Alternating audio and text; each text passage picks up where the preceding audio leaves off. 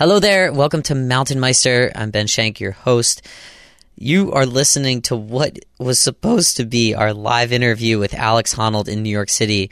Unfortunately, the live stream did not work. We had some problems with technology and a fiasco beforehand, which involves the New York City Veterans Day Parade. As I talk to you right now, I just cannot believe what happened yesterday.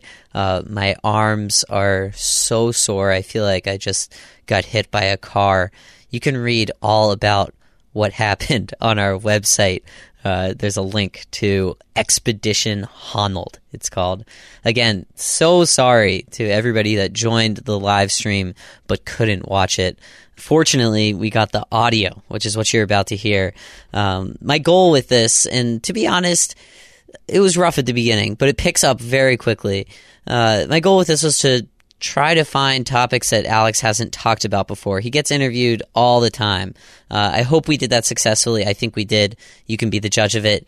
Here it is, Alex Honnold live. Well, not so live, but here it is. How close to this mic should I stay? I would say your... As close as I can? Right, yeah, your Hello, face. computer. Although it's picking up through the computer. Try it now. Can you hear me now? Now it's great. Yeah, that's nice. I'll just try to speak with vigor.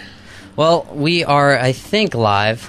Hello, Alex. Thanks for joining hello. us. Yeah, thanks for having me, though you came to me, so it's not... I came to you, yeah. It's the other way around. You have quite the month coming up. Yeah. A book tour in 1 month? Yeah. Okay. Where's the next stop after this? You're coming tonight to my is area. New York City. Tomorrow, are you from Boston? Yeah, Oh. out of Boston. So. Why don't you just do this in Boston? Good question. Interesting. I'll take what I can get. Interesting. Yeah, the next 2 nights are around Boston, and then I think I go home for like a day, which is pretty amazing. You go home? Yeah, I think I have like 1 day in Sacramento. Cool. And then like Berkeley, Denver, Boulder, Seattle, San Francisco, Santa Barbara for some reason, LA, Portland, Seattle again, Salt Lake, like I don't know. All in 1 month for the book tour? Yeah. Mm-hmm. It's very tiring. Yeah, I'm sure. But that allows you to climb more, I assume? Taking the 1 month rather than... Yeah, the idea is blocking my schedule so then the whole winter I have like open so I can actually go rock climbing. Cool. So, let's first talk about the book, Alone on the Wall. First book, how'd it go? Why write a book right now and not a year ago or a year from now? Well, I co-wrote it with David. I mean, basically it all has to do with David Roberts, who co-wrote the book with me, who's written a ton of books and, has worked with some of my friends, and he wrote a profile with me for Outside Magazine a while back, so, I mean, I already knew him, and he knew my family, and he approached me about doing a book together, and it just seemed like the right opportunity. Yeah, It cool. just seemed like the right time. Good. And you're known as No Big Deal. I don't think I'm known as that. Other people think I'm known as that. Other people do. Yeah. Was it hard for you to write a book, being well? no So that big was deal? that was kind of the thing about doing it with David was that like stylistically he broke it into 2 parts, like my voice and his voice, and so he felt that having like a third person narrator, which is his voice, would add the appropriate. I don't know. He felt like my voice would be too understated, right? Which, Right. So he has his voice as like a third person narrator to like keep things in perspective, I suppose. But the part in italics, that's your writing, correct? Yeah. So was it hard for? Did he have to do a lot of reviewing on that writing to say like, yeah, hey, for you sure. need to Though elaborate? all of my chapters are like based on things that I've written. So they're all just like fleshed out versions of like articles or blogs or like things I've written in the past, which isn't so surprising because it covers like my most notable climbs, which I've written about over the years, like as I've done them. Yep. So Moonlight Buttress, regular north face of Half Dome, I have Rainbow Wall and other Vegas climbing, and then Chad. Chad was an interesting experience for you, potentially kind of change your direction or your outlook. Sort of, yeah. I mean, I wouldn't have known it at the time, but yeah, my expedition to Chad certainly like changed my perspective a bit over the years. Can you talk about that? Like why? Chad was sort of my first experience with like full on third world poverty, like seeing that there are like a billion people on Earth with living in totally different conditions. I mean, it was my first time going to a country where I was like, it made me wonder what the term country actually means. I was like, if the government provides no services and there's no I was like, what is a boundary? And like, what is, if there's no rule of law and like no services and no infrastructure and like nothing, it's basically just like Wild West Stone Age living. You're just like, it's pretty crazy. So, anyway, I was like, wow, there's a whole different side of the world that I've never seen. So the vast majority of your climbing is not free solo. Which was part of the appeal of writing this book. Absolutely. Was to sort of show that there's a lot more to my overall climbing than like just the solos that you see on YouTube and stuff. Was that one of the motivations behind the content of the book? Yeah, I mean, that was definitely one of the motivations for the book. And I mean, it's funny because the book still focuses on soloing quite a bit, but I mean, that's because the soloing... picture on the front cover is... Yeah, but it's a beautiful picture. I mean, that's the thing is that soloing's like candy, you know? It's just like, it's so easy. You just go to it because it's like, oh, that's nice. Everybody likes it. It's like fun. But the thing is, I mean, the big solo ascents that I've done are some of the most significant climbs to me. I mean, it is the most important stuff to me, but hopefully the book puts that into the greater context of my overall climbing. Yeah. You know, just like all the other expeditions I've done, the traveling, the different partners, the big link-ups, the speed climbing, like all these different types of climbing that I'm into. You know, so hopefully it kind of puts it in the right place. It does. I mean, I think it does. But does it bother you that that's how people know you? I mean, like, people know you from soloing, not necessarily. Like, do people ever want the Alex Honnold only for soloing and no other Alex Honnold? I don't know. Yeah, I mean, I don't really care. You know, you don't I mean, care. If people want to think of me as just a soloist or just a whatever, I'm like, that's fine. As long as I get to go climbing all the time, as long as I get to do. And the thing is, like, any kind of like hardcore climber, like anyone who's like deeply in the community, sort of knows the other things that I'm doing. Basically, like, as long as I can impress my friends, then it's fine. You know, like, as long as I can do or impress myself, you know, like continue to push my own climbing and do things that I find challenging or do things that my friends find impressive, you know, things like that. Like, I don't really care what, like, some random dude watching a YouTube video, like, his opinion does not matter to me. It doesn't. You know? Did it ever? No. Never? No. Okay. I mean, it's always come down to, like, being proud of myself and then... I mean, I hate to say impressing my friends because that sounds too, like, cavalier, but that's basically it. Yeah. You know, yeah, basically, like, you know, doing something meaningful within your core community, I guess, is like I think that's a motivation for everybody, no matter who you are, right? To impress people, isn't it? Yeah, I mean, I guess. But it's not just impress people. The thing is, like, you know, I mean, right now there's the freaking Veterans Day parade going on outside, and, like, I could easily impress people on the street by just hanging out the window. Right. You know, people would be like, that's crazy, that's so amazing, but that's like a stunt. Like, that wouldn't impress me because I know that's totally trivial and, like, easy and, like, not a real challenge at all. And it, like, certainly wouldn't impress my friends because they'd be like, that's douchey, like, why are you doing that? You know, so it's not like you're just trying to impress people because, I mean, that's easy. The hard thing is to do something that's actually meaningful that, like, you know, is truly, truly difficult. People have said, and you have said, too, your skill isn't that you don't feel fear. Your skill is that you're maybe able to compartmentalize fear a little bit more, especially when you're high on the wall. Has there ever been a time that you couldn't do that? Yeah, actually. So, I mean, I did like 8 radio interviews back to back yesterday, like, and so everyone's talking about fear, and if anything, I feel like my answers slightly changed from like compartmentalizing fear to saying that it's basically like a learned ability, you know, that I picked up over time. And again, that's another thing that I was trying to get at in the book is just how much preparation, how much practice, like just how many years of build up there are for all these sorts of things. Right. And so when the time comes, it's not like, you know, it's not like I have to overcome massive fears. Like when the time comes, my comfort zone is big enough that it just doesn't seem scary anymore. That's the idea. Yeah. So like preparing, the first one in the book, you talked about Moonlight Buttress and how you're just inside of your van mapping out every single move that you had to make, right? Yeah. Is preparation still the same for you as far as like preparing for a free solo climb? Are you still visualizing it the night before? Because, for example, in Chad, you were doing... But that stuff is super easy, so it doesn't really matter. So were you prepared for those? In Chad? Yeah. No, in Chad you don't need to. You just look at the wall. It's like 100 feet of like easy looking something and you just figure it out. But the thing is, in Chad, I mean, I backed off a bunch of towers too. I'd climb halfway up and I'd be like, this is terrible rock, and I'd climb back down. Actually, I think one of the photos in the book is me backing off the tower in Chad because the rock was terrible. And I was just like, I don't want to do this. So, I mean, it's different. Like, visualizing Moonlight Buttress is like a whole different scale. I mean, that's something that's never been done before. It's like monumental. It's like a big step for me personally. It like seemed pretty hardcore. And so, you know, that takes a lot for me to like wrap my mind around. You know, looking at some arbitrary tower in Chad and being like, oh, I'll check it out. And if it's not so good, I'll come back down. You know, that's like, doesn't really require that big of a mental leap. Yeah. You know? So what, I mean, you've gotten lost on routes before, or at least lost the route while you're soloing, right? Yeah, for sure. Hearing that, somebody might say you weren't prepared. Yeah, that's fair. But I mean, or you could say that I was, experienced enough to be able to deal with it. You know what I mean? Like taking a wrong turn on something. Yeah. Yeah. I mean, like you don't have to do it perfectly. You just have to do it, well enough. Yeah, it just depends. I mean, I've never like gotten off route really on any of the like really big significant solos that mattered. It's not as if I ever get to the hard parts and I'm like, oh, what do I do now? Yeah. Because those are the parts you have to be prepared for. I've heard you talk about flow before.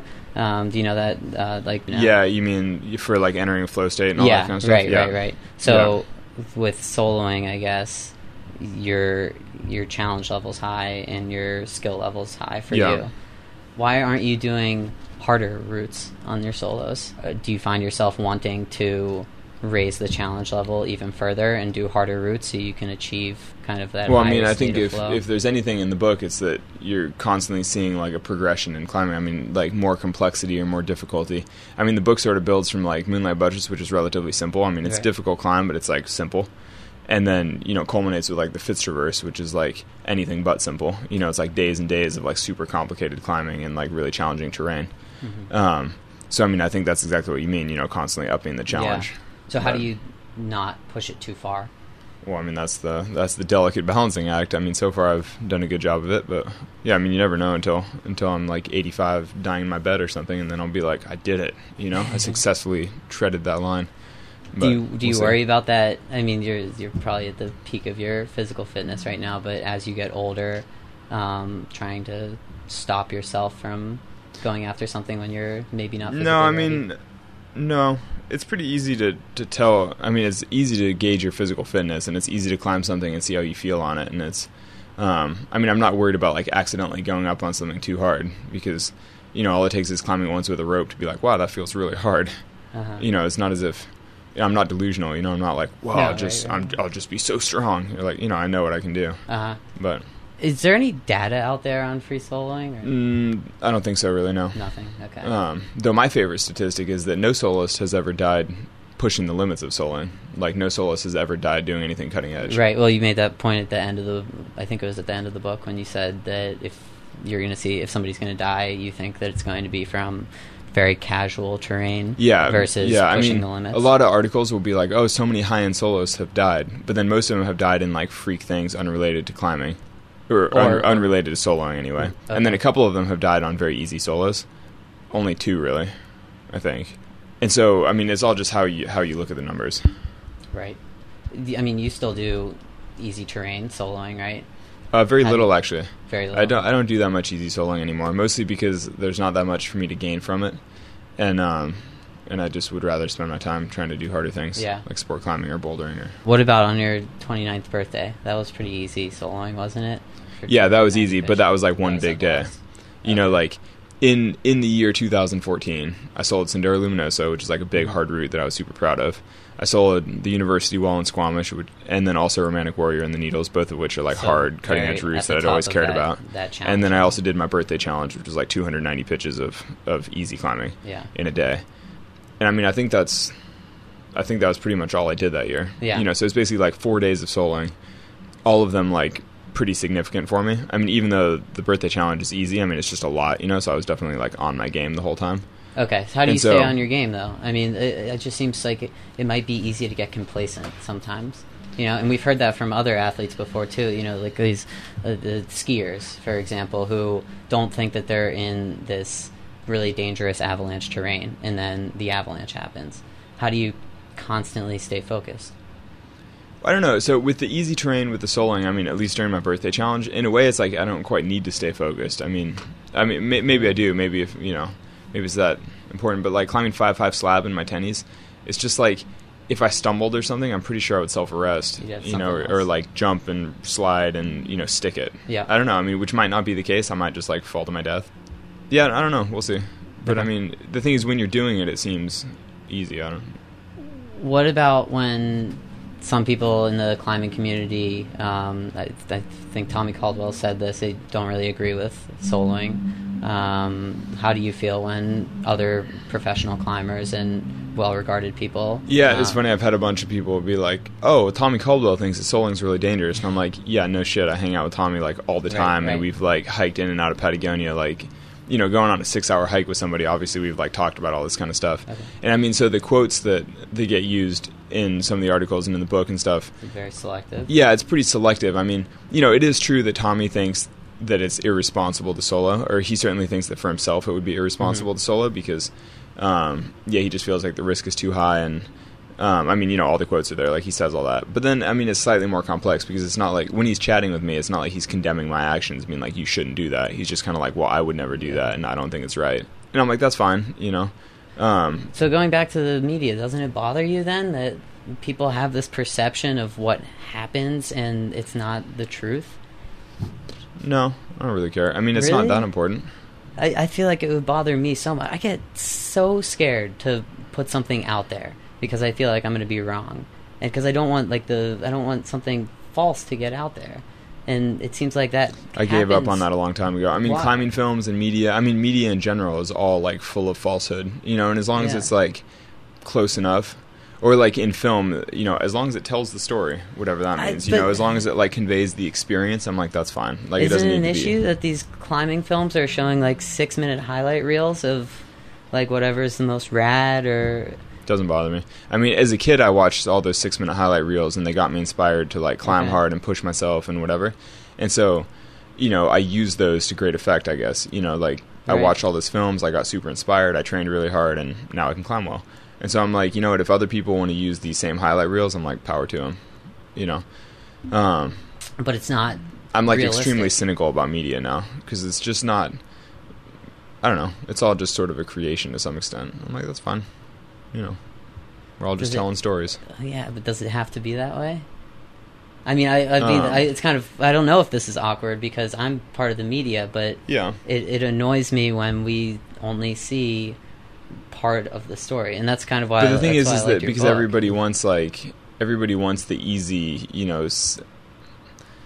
like, I mean, if you want the full complex issue, then you have to hang out with somebody for a long time. You have to like, spend a ton of time, and like same with any issue. If you really want to understand it, you have to put a ton into it and like really dive deep and like think about it, and it takes a lot. And I don't know if anybody really cares that much, particularly for climbing clips. Like, does it have to be literally true? It's like, no, you just want to see the story, get fired up, go out and do your own climbing. Like, I mean, it's not world peace or anything. It's not like some huge issue. It's just like getting inspired to go climbing. Yeah, fair enough. I don't know.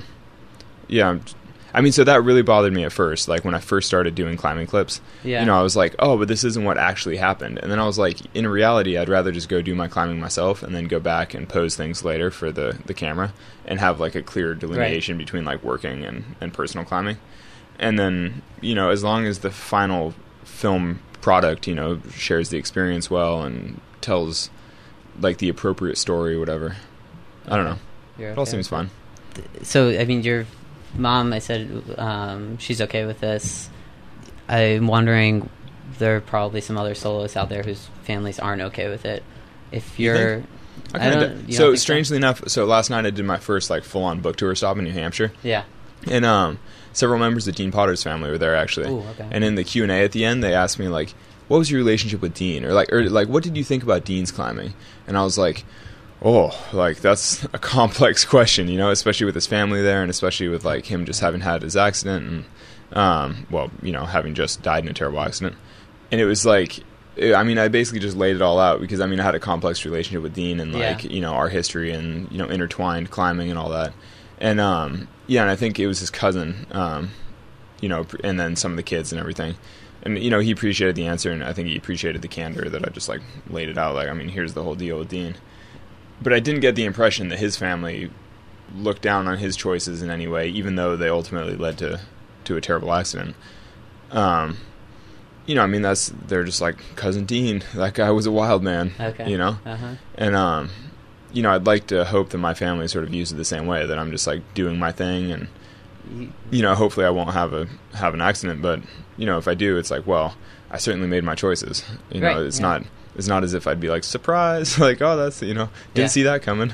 I think, I talk to my mom all the time about taking risks and things like that, and I don't know is there a point where the risk goes too high? Like, the thing that you love happens to be, well, as you say, high consequence, not necessarily high risk. Yeah. Is there a point when you should stop doing something that you love because it's too risky? Yeah, I don't know. I mean, a lot of my friends who've gotten into base jumping and wingsuiting, I mean, I feel like they should stop because it's, like, to me, clearly too risky. But they love it, and, you know, it's sky crack, as they say. But but other people are saying the exact same thing to you. Yeah, but they don't know what they're talking about. right? So Except, I don't know. I mean, the statistics don't really play out that way. I mean, with climbing, like, basically not that many people die climbing. There aren't that many accidents. So even though it looks outrageous, like it's not actually that dangerous. And certainly when you're doing it, you're not like, oh my God, I could die at any second. Whereas, like, with base jumping, you know, it's all just, like, way more extreme. And the numbers certainly don't lie with base jumping. Exactly, like, everybody does die. You know, basically everybody either dies or quits, and that's it. You know, it's, like, this crazy... Yeah. You know, there are no old base jumpers. What is it? No old climbers and bold climbers, but no bold climbers. Yeah, there are old climbers and there are bold climbers. Right. But that's the saying for any sport, you know. That's not, yeah. But, like, paragliding, you meet a lot of old guys floating around in their paragliders, you know, and you're like, oh, what a casual sport. Like, that seems pretty chill. Right. You don't see any old guys going base jumping, you know, partially because the sport's younger, but kind of. But also just because they all freaking die. It's interesting to hear you say that, because everybody, I don't know, we've talked about this before on the show, that people have a tendency to draw the circle around themselves and say, I'm the exception, you know, like everybody else is saying that this is too risky, but I know what I'm doing. I'm an above average driver. Right, exactly. Everybody's an above average driver. 75% of people say they're an above average driver, which doesn't but I make actually sense. am. Not the case. I mean, I don't know. You have a track record to prove that you're above average. Driver or rock climber? Rock climber. Yeah, I was like driving, not so much, but yeah, with rock climbing, I don't know. I mean, I think that if you took a serious look at numbers of people climbing and accidents, like, I don't think it's that dangerous compared to a lot of other extreme sports. But I mean, like I was saying with free soloing, like, nobody's ever died pushing the limits of soloing. But, like, that certainly can't be said for, like, wingsuiting or, like, base jumping or like, say, free diving or, like, other sort of fringe sports where, like, people actually do die trying to set world records and stuff. Yeah. But thank you for. I don't know if you know, you took a survey that we built. We're working on a survey with Duke University. Yeah, totally. That was supposed to be anonymous. Well, I saw your email. I don't know what your responses were. But it's it was funny because that was all about risk taking or whatever. And they had a thing with free soloing. I'm pretty sure it was my picture. It was you. I was like, that's fucking me. I'm taking the survey. It was pretty funny. I was like, huh. It was interesting though because I felt like I would have thrown off the results of, like, whatever that survey was, because it was like, you know, talking about extremely risky behavior and then, like, would you do this, would you not? And so like when it was, you know, like wingsuiting or free diving or, like, all these other random things, I'm like, oh no, out of the question, I'd never do that. But then it's like, oh, free soloing, I'd obviously do that. Well, that's kind of the point of the survey, is to... But I wonder if the survey properly differentiates between mortality and all the different sports, you know, like high altitude mountaineering versus freedom. Dude, the freaking drum corps, like, lots of activity on the Veterans Day Parade. Thank you to all our veterans, by the way, for their service to our country.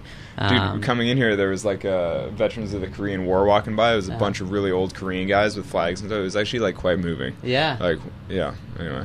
Wow. It's pretty cool. Huh.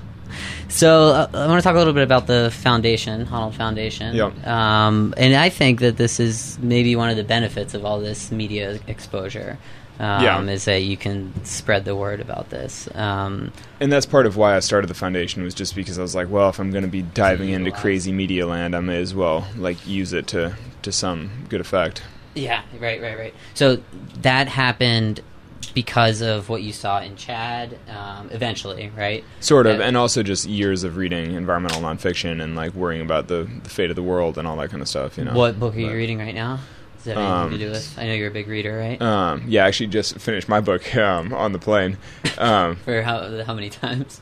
Or I hadn't. Okay. I hadn't read the final, like. Gotcha. Okay. Front to back, like, full on, because the thing is, when you're reading and editing and writing, you know, it's all, like, chunks at a time, and it's like Word documents, and you don't get the feel of, like, flipping pages and, like, reading the whole document.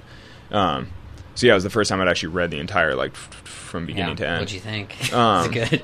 You know, it's all right. I liked it. I really liked it. No, it's good. I think I'm too close. Like, you know, reading your own work or, like, watching your own film or any of those things, I'm like, it's too much. Like, I don't know. I'm not into it. But hopefully other people enjoy it. Mm-hmm. Good. But no, and then I'm reading Reinventing Fire, which is, like, this book from the Rocky Mountain Institute about, like, the U.S.'s transition to clean energy, basically. What is coming up in the future for Honnold Foundation? So just 2 months ago, we were in Angola in Africa, And same deal, we were doing off-grid solar, trying to help people get lights and batteries in their home. And so we'll probably do a project similar to Angola next year, but hopefully scale it up a little bit more. Though Angola was kind of our first time doing something more directly through the foundation, not just like tacking on to somebody else's project. Angola was like, okay, we have this vision of what we want to do, and then we like found a partner to like make that happen, as opposed to the other way around, seeing what other people are doing and then just like helping them with it. Right. And how did that go? I mean, time will tell what impact it had overall, but I mean, there's currently like nobody doing solar work in Angola. Partially because it's like hard to get to. I mean, there are a lot of factors, but basically nobody's doing work there right now. And so we sort of wanted to like break into the market a little bit and just show that it was possible. And so we found a for-profit partner, and we imported a bunch of systems into the country, solar systems, such as like a panel, a battery, and some light bulbs, LEDs. Little 40-watt panels. They can like charge your phone, charge or power their lights. And so we installed... Well, basically, we imported 100 systems in the country, which is like basically 100 families getting light. Though it turned out being more than that, because like one of the systems we installed was on like a guy's hut, but it's like a single room hut. So then one bulb went in his hut, one bulb went into his daughter's hut next door, one bulb in the other daughter next door to that, and then one outside for like just nighttime community. And we went back at night. It was like 3 families now have light, plus the whole village is hanging out outside like under this one bulb. And you're like, it's pretty remarkable that like one 40-watt panel is now giving 3 families light at night, plus the village hangs out. And you're just like, that's so crazy, impact, Yeah, like the impact that one tiny little system has. So anyway, the trip to Angola, no matter what, we at least distributed 100 systems, which, you're like, that's 100 to 300 families, which is pretty crazy, to think like it's a lot of people being able to like read at night or like do whatever. And a lot of people not burning kerosene in a confined space, which is horrible for their health and extremely expensive and hard for the environment. So that's like the bare minimum of our project. But then our partner Bbox, which is this British company, like they wound up having a meeting with the Minister of Energy because it's kind of a complicated story, but the best climbing in Angola was on this guy's property that was like this 5-star resort, like eco lodge thing. Okay, I didn't know. And so the guy that owned it was like this big businessman who like owns the shipping and stuff in Angola, and so he got interested in the project, and then he coordinated a meeting with the Minister of Energy, and they're like, we should scale this up and do more off-grid solar stuff. So we'll kind of see like what comes of that, leveraging the different relationships. Gotcha. Either way, it was a cool opportunity to get some solar into Angola and like get people talking about it, and just we'll see if it goes anywhere or not. But so I think next year we'll try to do a similar project on a bigger scale somewhere else in Africa. Somewhere else in Africa, okay. Yeah, I mean, how do you decide where to go? Somewhere where there's need, so and then somewhere where there's good climbing, so we were thinking about Ethiopia, which is projected to be one of the most populous countries in Africa, but currently nobody's really doing solar work Micah there. Burkhart climb there? Yeah, she's Micah, and so I actually saw her on my plane like 2 days ago. Chatted with her a bunch, and she was actually saying that Mozambique would be a better choice. So it's on my to-do list to like email her and follow up because she has a nonprofit doing some work in Mozambique with biodiversity stuff, and which isn't really my passion, but she was saying that they really need solar like energy access, and so it'd be a perfect partnership to like work with her and do something there. And she said that the climbing is off the hook. Before we give away some books to audience questions, who knows if people can even hear us right now? I'm not I know. Sure. How do we tell if it's working? Well, it looks like it is. The green light's flashing. Yeah. It doesn't really mean so that. Hopefully people have been able to hear us the whole time. Like peeking from behind the monitor. Our like friend over there. A little gnome hiding in the corner. So we're giving away 5 signed copies, I believe, of Alone on the Wall. We'll be opening up to audience questions. If you haven't submitted a question yet, do so on the discussion forum at the bottom of this page. Final question for you on the well-known 60 Minutes piece in 2011. I think they finished it with you saying that you're not going to stop free soloing because you get too old or anything. I'll stop because I lose the passion or I'm not motivated. Is that still true? I think so. I mean, I am too old now, and yet I'm still climbing. No, you're not too old. I don't know. You're just hitting your peak, right? 30 years old. Yeah, we'll see. No, I think it's the same thing. I mean, I did the 60 Minutes piece in 2011, and since then, I mean, I've obviously done a lot of, many other hard solos. So I've still been motivated. And we'll what see. is next in free solo climbing? Maybe not for you, or maybe for you. I think you talked about the nose, correct? No, not the nose, just El Cap in general. Or, sorry, El Cap. The nose will probably never ever be solid, No. just because it's like too hard and and the style is too insecure. Like I doubt anybody. Well, there's the Star Trek movie with Captain Kirk soloing the nose. Have you seen that? No, I didn't. It's from it's old school. It's it's one of the original Star Trek movies, like Star Trek 6 or something. But so like Captain Kirk is soloing the nose, and Spock has like some hover boots behind him, and he's like heckling him, like, why would you do something where you're sure that's so risky or whatever, and then Kirk like falls off, and then Spock like dives and saves him. Okay. You got to see it. It's like a classic. It's a classic scene. Never seen that. Anyway, free soloing El Cap. It's pretty rad. Is it going to happen? And is it going to be? I don't know. Or Well, I mean, it'll obviously happen. Like right. eventually it will. If nothing else, just because in 20 years, like free climbing El Cap will probably be quite easy. Like already, like average people just show up and free climb El Cap. Like average rock climbers. Yeah, not like tourists, but. So I mean, at some point somebody will. Maybe it'd be me, maybe it won't. I don't know. You're secretive with your projects, though, right? Well, it's not just being secretive, but it's also not just getting like a lot of hype around. Well, I don't know. I mean, I've thought about El Cap like for years, and every year I look at it and I'm like, that's really scary, and then I just never have. It's not like I never. It's like I've never even wanted to really, or I've always wanted to, but then always been like, that's too scary. I mean, I think anybody seriously thinking about that. I mean, it's pretty extreme. Like, walk to the base and you're like, whoa, like that's pretty hardcore.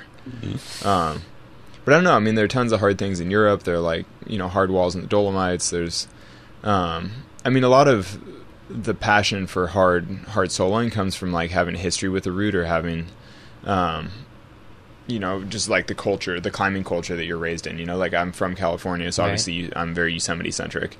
But somebody from Europe is probably like Chamonix centric or more into the Dolomites or whatever, Right. So we'll just kind of see like who gets passionate about what and what gets climbed. I don't know. Alex, thank you so much for being here with us. My today. pleasure. We're gonna look. I don't have internet connected to this computer, so we're gonna look at it on my phone. You mean people are just texting you questions? Yeah, like your two friends are like, hey, ask him about that one time. And you're gonna decide, Alex, if the question is good enough to win the book. Yeah. Okay. Wait, I'm just gonna say beforehand. Then I'll only give books to somebody whose question I haven't heard before, or that I'm somewhat interested by. Okay. So if you I didn't mean, hear that, it's like if people do whatever you need for your shot. Because I mean, the cameraman's getting in there. Okay. Oh yeah, look, yeah, this is like so meta. This way they're getting Google Hangout through the Red Cam. That's like even better. Wow. Is that a dragon? I want to be digested by the dragon. That's what it's called when people watch it through the monitor. All right, here we go. Question from Roger Grizel. How does a climber know when he or she is ready to solo? What advice does Alex have for someone? I saw that one the other day. To know when they are mentally ready to. Because when I posted your thing, I skimmed the list and I was like, I took a look. Yeah. And I was instantly like, I don't really want to answer that because I don't really want anything to do with like encouraging anybody to solo That's or very like telling interesting. people. Yeah. Because I'm just like, mostly I felt like if you want to solo things and you feel ready, then you should, and it shouldn't really matter what other people say about being ready or not. It's one of those things where you're like, if you have to ask, then you're probably not ready. Right. Well, I think I forget if you said this in the book or somewhere else, but like, somebody who goes 20, like once they reach 20 feet up on the wall. Yeah, exactly. Anybody can be like, I want to be a soloist, and they can climb a little ways, and then they can be like, wow, that's really scary. Like, turns out I don't want to do that. Like, it's messed up. Okay. But good. Does Roger get a book? No. Though I appreciate the spirit, but also you shouldn't give me the names because what if I know anybody? Then I'm biased. Well, here's somebody that you might know, Deirdre. Yeah. She says, "Salut, mon petit. Where would you love to climb with your mom this year besides Yosemite?" I'm definitely not answering that. You're not answering that question. No, like my mother can communicate with me in normal ways, not through podcasts and stuff. I think it's fine if you communicate to Alex through this podcast. But no, my mother should just call me like a normal person. So your mom's not going to win a book? No, mother does not get a book. She can go buy a book at retail. No, don't worry. She already has a book. Okay. Spirit Bear says, have you learned to disarm landmines in Angola?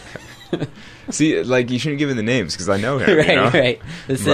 But I would give him a book just because I know he's too poor to buy one. But Stacy Bear Meister from 5 episodes ago, maybe we talked to him about the whole Angola trip. So yeah, but that's not Stacy. Oh, it's not Stacy. Well, the Spirit Bear is, or maybe it is. I don't know if it was. But the Spirit Bear is Jason Kruk. Oh, okay. So Yeah. Okay. Well, Jason's not getting a book, or he is? Oh, I don't know. I feel like he could. But no, I have. Oh, no, I have learned how to disarm landmines. Kind of. I mean, I learned the gist of it. Okay. You basically dig them out very carefully, and then you pile them up, and then you blow them up. Right. Okay. But I got a whole tutorial, and I took photos of the big hole, and I saw all kind of ordnance. It was like pretty interesting, actually. I did not realize how much work it is, like how laborious it is to pull out landmines. It's not crazy. Like the movies. Well, I don't know. I don't think I've seen movies like it. It'd be ultra boring footage. I was thinking of like the Hurt Locker road bombs. I don't know if you've seen. Oh yeah. That's a good movie. That's great movie. But, one of my favorites. But no, with the landmines, I mean, you're basically just like digging a trench, like inch by inch through a field, like for hours. Well, I mean, for days, years, really. It's crazy. I'm trying to vet some of the questions, but get rid of the boring ones. I always love it when somebody asks me a question I've never heard. Would you rather live without cookies or your van? See, that's By a good the question. way, Okay, that person I wins. need some points here. That person wins. I saw that you liked cookies too. Did you bring cookies? I brought a New York special. Whoa. And I don't know if you have any diet restrictions. No, well, as long as it's not like a pork cookie. A Nutella chocolate chip cookie sandwich. Holy shit. I saw it at a cafe today. I don't know if it's going to be good. I didn't try I'm going to save it. I'm going to save it if you want. This is amazing. But part of the reason you did just win some points. Okay, good. Well, I think I should win a signed copy of your book. Yeah. No, you can have a copy. No, I have one.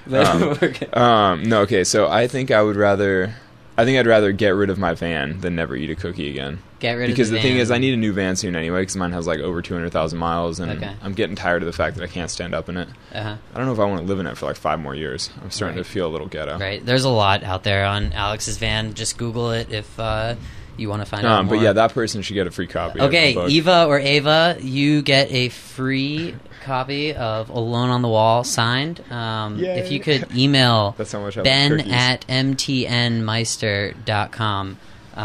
Hopefully it's just Eva that sends me that email, but let's see. Bobby French says, have you ever gotten naked during a climb? No. Though somebody has been pressuring me to climb El Cap naked, to do the first naked ascent of El Cap. Is that something you want to do? No, like I don't want to do that at all because you get so chafed and sunburned. It just totally worked. I'm like, why would anybody want to do that? But I guess to be the first, you know. Does Bobby French win a book? You can be selective. We have 10 more minutes. Okay, let's give him a book too then. He always comments on my fan page and stuff. Okay. I feel like he's devoted. He's a true fan. yeah, he deserves one. I feel bad, you know. Good. Yeah.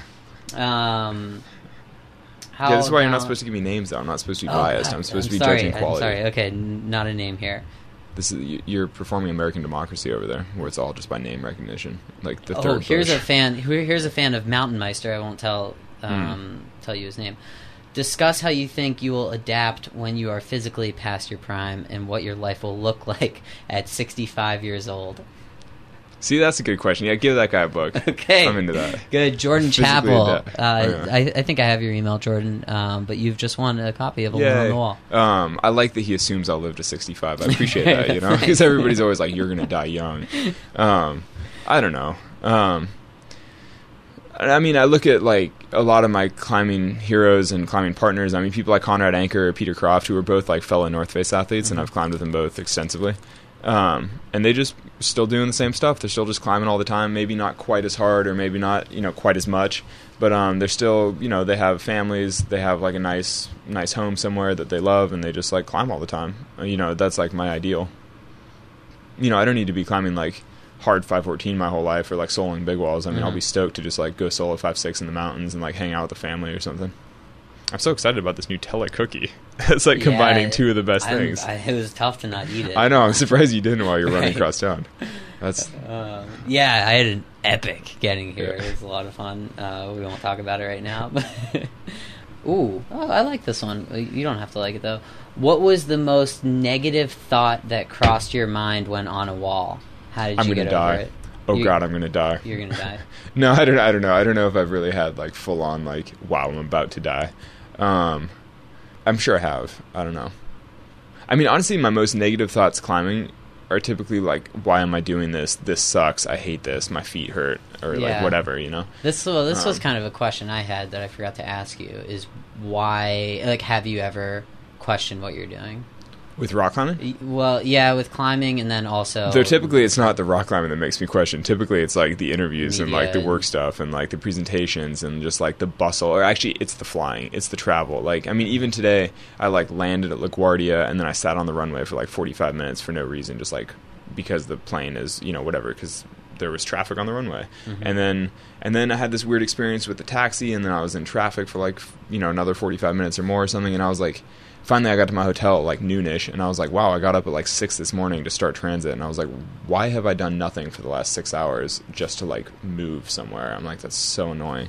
Do you have an option to get out of it? Like, could you really scale it down? Or yeah, of course I could. I mean, I could not respond to my email. I could just say no to every event. I could say no to every speaking thing. I mean, of course I could be like, no, I don't want that. The thing is, I've chosen this. I mean, you know, I could have not published a book, obviously. Like, this is my choice. And I knew that, like, publishing a book would... you know, involve a ton of craziness and a book tour and all that. But in a way, I'm sort of embracing that because it gives me a much longer climbing career, you know, and so I'll be able to climb hopefully my whole life. Yeah. Hopefully I'll never be like, you know, laying concrete or something at the age of like 47, being like, man, I should have played my cards differently. Mm-hmm. You know, so I mean, I'm just sort of like trying to capitalize on my opportunities so that I can go climb my whole life. We'll see. What do you think yeah, about... give that person a book. Okay, Donnie, you have won a copy of Alone on the Wall, and I believe we have one more to give away. I think so, too. Okay. But if not, I'm sure I can sign one more book if I overpromise. Let's see some of the new ones. I hate to underdeliver, you know. You're just picking out your 5 best friends as you scroll down the list. Right. Well, some of them are, like, really long. Like, I don't want to read you that whole question. Yeah, you're right. This is too much. See, look at the next one. It's a single line. That's my kind of question. Right. Like, okay, God. Justin, what is the most difficult aspect of the life that you lead? I feel like you've gotten that question before, though. Yeah, though any question that allows me to just complain about traveling for a while, like, makes me feel great. You know? But no, give me a better one. Okay. What challenged you more during Sufferfest, the climbing or the cycling? The cycling, I suppose. Cycling? Just in general, cycling is like way more of a physical grind, whereas climbing, I'm like better adapted to it, and it's just like it takes a lot for me to get really, really tired from climbing. But you know, if I go for a 6-hour bike ride, I'm pretty worked. Mm-hmm. But that doesn't win a book. That doesn't win a book. Okay. No, it's a good question though. But what do see? I think that's what made Sufferfest so hard for Cedar was that the climbing was grinding him down and the cycling was grinding him down. Whereas for me, the climbing all felt like rest day climbing, and so the cycling was like the only thing that was really beating me down. Right. But how about what do the cameras and media on the wall mean to your headspace when you solo? And what do you think about the way they've been portrayed in the non-climbing world, good or bad? The way what's been portrayed in the non-climbing world? I would assume all the free solos. Your free solos, yeah. I mean, if there are a bunch of cameras on the wall, then obviously you're not like totally free soloing by yourself. And that's why most of the things that you see in videos I've gone back and filmed on later. Mm-hmm. You know, so many of them I've free soloed once, and then like the next day even I'm back up there like shooting video and redoing certain pitches. But, you know, that way I can preserve my experience, which is what I care about, you know, like having some amazing time on a big wall, and then I can still, like, get good media. And now what about the people that are filming you? Do you ever think of, like... I mean, everyone I work with is always, like, a good friend of mine, so it's, like, going up with your buddies and, like, hanging out on the wall all day. It's, like, super fun. Wasn't there some trouble there with Peter Mortimer, I think, early on? Wasn't he a little nervous about... Oh, I mean, some of the that anecdote's in the book. I mean, some of the people I've worked with are like very nervous to be up there, but but I mean that's fine. Like Brett Lowell is like a really good friend of mine. He's one half of Big Up Films. Yeah. Like he and his brother Josh like do Big Up, all the Dosage movies, and he's like an amazing climbing cinematographer. But he's just like a little nervous about exposure. Like I don't know. Do you say anything to him? Like what's the conversation that you? Well, have so with he's him? like hanging there, and I'm soloing, and he's all like gripped watching me, and I'm just like, oh no, Brett, it's fine, don't worry, like deep breaths, you'll be okay. And I mean, he's like hanging on a rope, and I'm like holding on. Right. But the thing is, I'm like extremely comfortable because I do that a lot, and I like know what I'm doing. And Brett's just like doesn't want to watch that, you know, because you know I'm a friend, and he like doesn't want to see me fall to my death like right next to him, which is totally understandable. But yeah, I don't know. I mean, it's fine. It's all just. The thing is, like, the particular encounter that I'm talking about with Brett, I mean, right before that, we'd both hung out on a little ledge, basically, like, sitting in each other's lap, trying to, like, hide in the shade, like, waiting for the sun to change. And so we hung out for, like, 2 hours talking about, like, life and everything, you know, just, like, chilling. And then it's like, okay, it's time, the sun's down. And so then we, like, get him in position, and then he's like, this is scary, you know? And, I mean, like, it's just nice to be able to share that whole wall experience with him, to hang out with him, to chat for a long time, and then just because he's, like, just because he doesn't want to see me die, you know, that doesn't, like, take anything away from the nice time we had together. Yeah. Anyway, I like Brett. Okay, cool. Yeah, one more good question, though. Okay, one more good question. I really like this one. This is just a very simple question. I'm rather new to rock climbing, and last week I sustained a shoulder injury, which left me physically unable to continue. I read that one. I like that one. Really that guy gets a book. Plus, now that he's like in physio trying to put his shoulder back together, he may as well reach for a bit. Right. Okay, I think it's a great question. Yeah, so I've never been that worried about sustaining a climb-ending injury while on the climb, and I think part of that, and I actually thought that. In his question, he sort of answered himself that he's new to climbing and that he just had this injury. I mean, I've been climbing since I was 10, and so I think I'm like quite a bit less likely to have some like catastrophic injury totally unexpectedly, just because like my body is used to like making these movements. I've never really had any kind of. I mean, I've blown pulleys in my fingers before, but even that's not like catastrophic. Like, oh, you're gonna fall off, like instantly. And also the stuff that I'm soloing is like within my comfort zone enough that it's not like I'm cranking as hard as I can. It's not like my fingers are just going to explode under the strain because it's not like I'm pushing that limit so much. Yeah. But yeah, basically I'm not that worried about it. Risking injury isn't one of the variables that you're really worrying about. No, and actually until I read that question, I don't think I've ever thought about that. I've never been like, oh, what if I like sublux my shoulder on a move? I'm like, that's like not even in my realm of possibility. But if it happened, I'm sure I would figure out a way to deal with it very quickly. You know, I mean... And one way would just be to like hang out there and basically like hang there and yell for help for like a day, you know, like as long as it takes, you can just like hang on and be like, help me, right. You know. I like Joe. Can we give Joe? Yeah. Okay, Joe, you're the final winner of Alone on the Wall. Good. I hope good your question. shoulder heals. Yeah. Yeah. Good luck with the shoulder. Do some physio. Thank you so much, Alex, for coming on the show today. Yeah, of course. Appreciate it. We had a lot of people asking to get you on here. Well, there you go. Best of luck with the rest of the tour. Yeah, it's going to be a long month. I can't wait. So, I know, all right. On to the Thanks next. for tuning in, everybody. Bye. You want to click that? Whatever. Oh, yeah. This is the classic. Wait, is it off? Is it off? Dude, I did an interview yesterday. I'm going to share this anecdote with anyone watching. Yeah. Is it on? Oh, no. Oh, that's unfortunate. Now we're on. Yeah, get rid of that. 1 second, sorry. Oh, yeah, classic. Nice. The live never worked. That's so fucked. You should have looked at it. Yes, indeed. As Alex said there so eloquently at the end, the live never worked. So sorry again to anybody that tried to join the live discussion but couldn't. Totally my fault. Fortunately, we got the audio, though. If you want to book, email me, ben@mtnmeister.com. I'll also comment on your comment on that page that we had Alex's interview on. Also, read on our blog what happened before this interview. It's really funny. Go to mtnmeister.com/blog. The article's called Expedition Honnold. All right, thanks so much for tuning in to another episode of Mountain Meister. I hope you enjoyed and enjoy doing the rest of whatever you do while you listen to the podcast that explores the minds of those who explore. I'm your host, Ben Shank. You've been listening to Mountain Meister.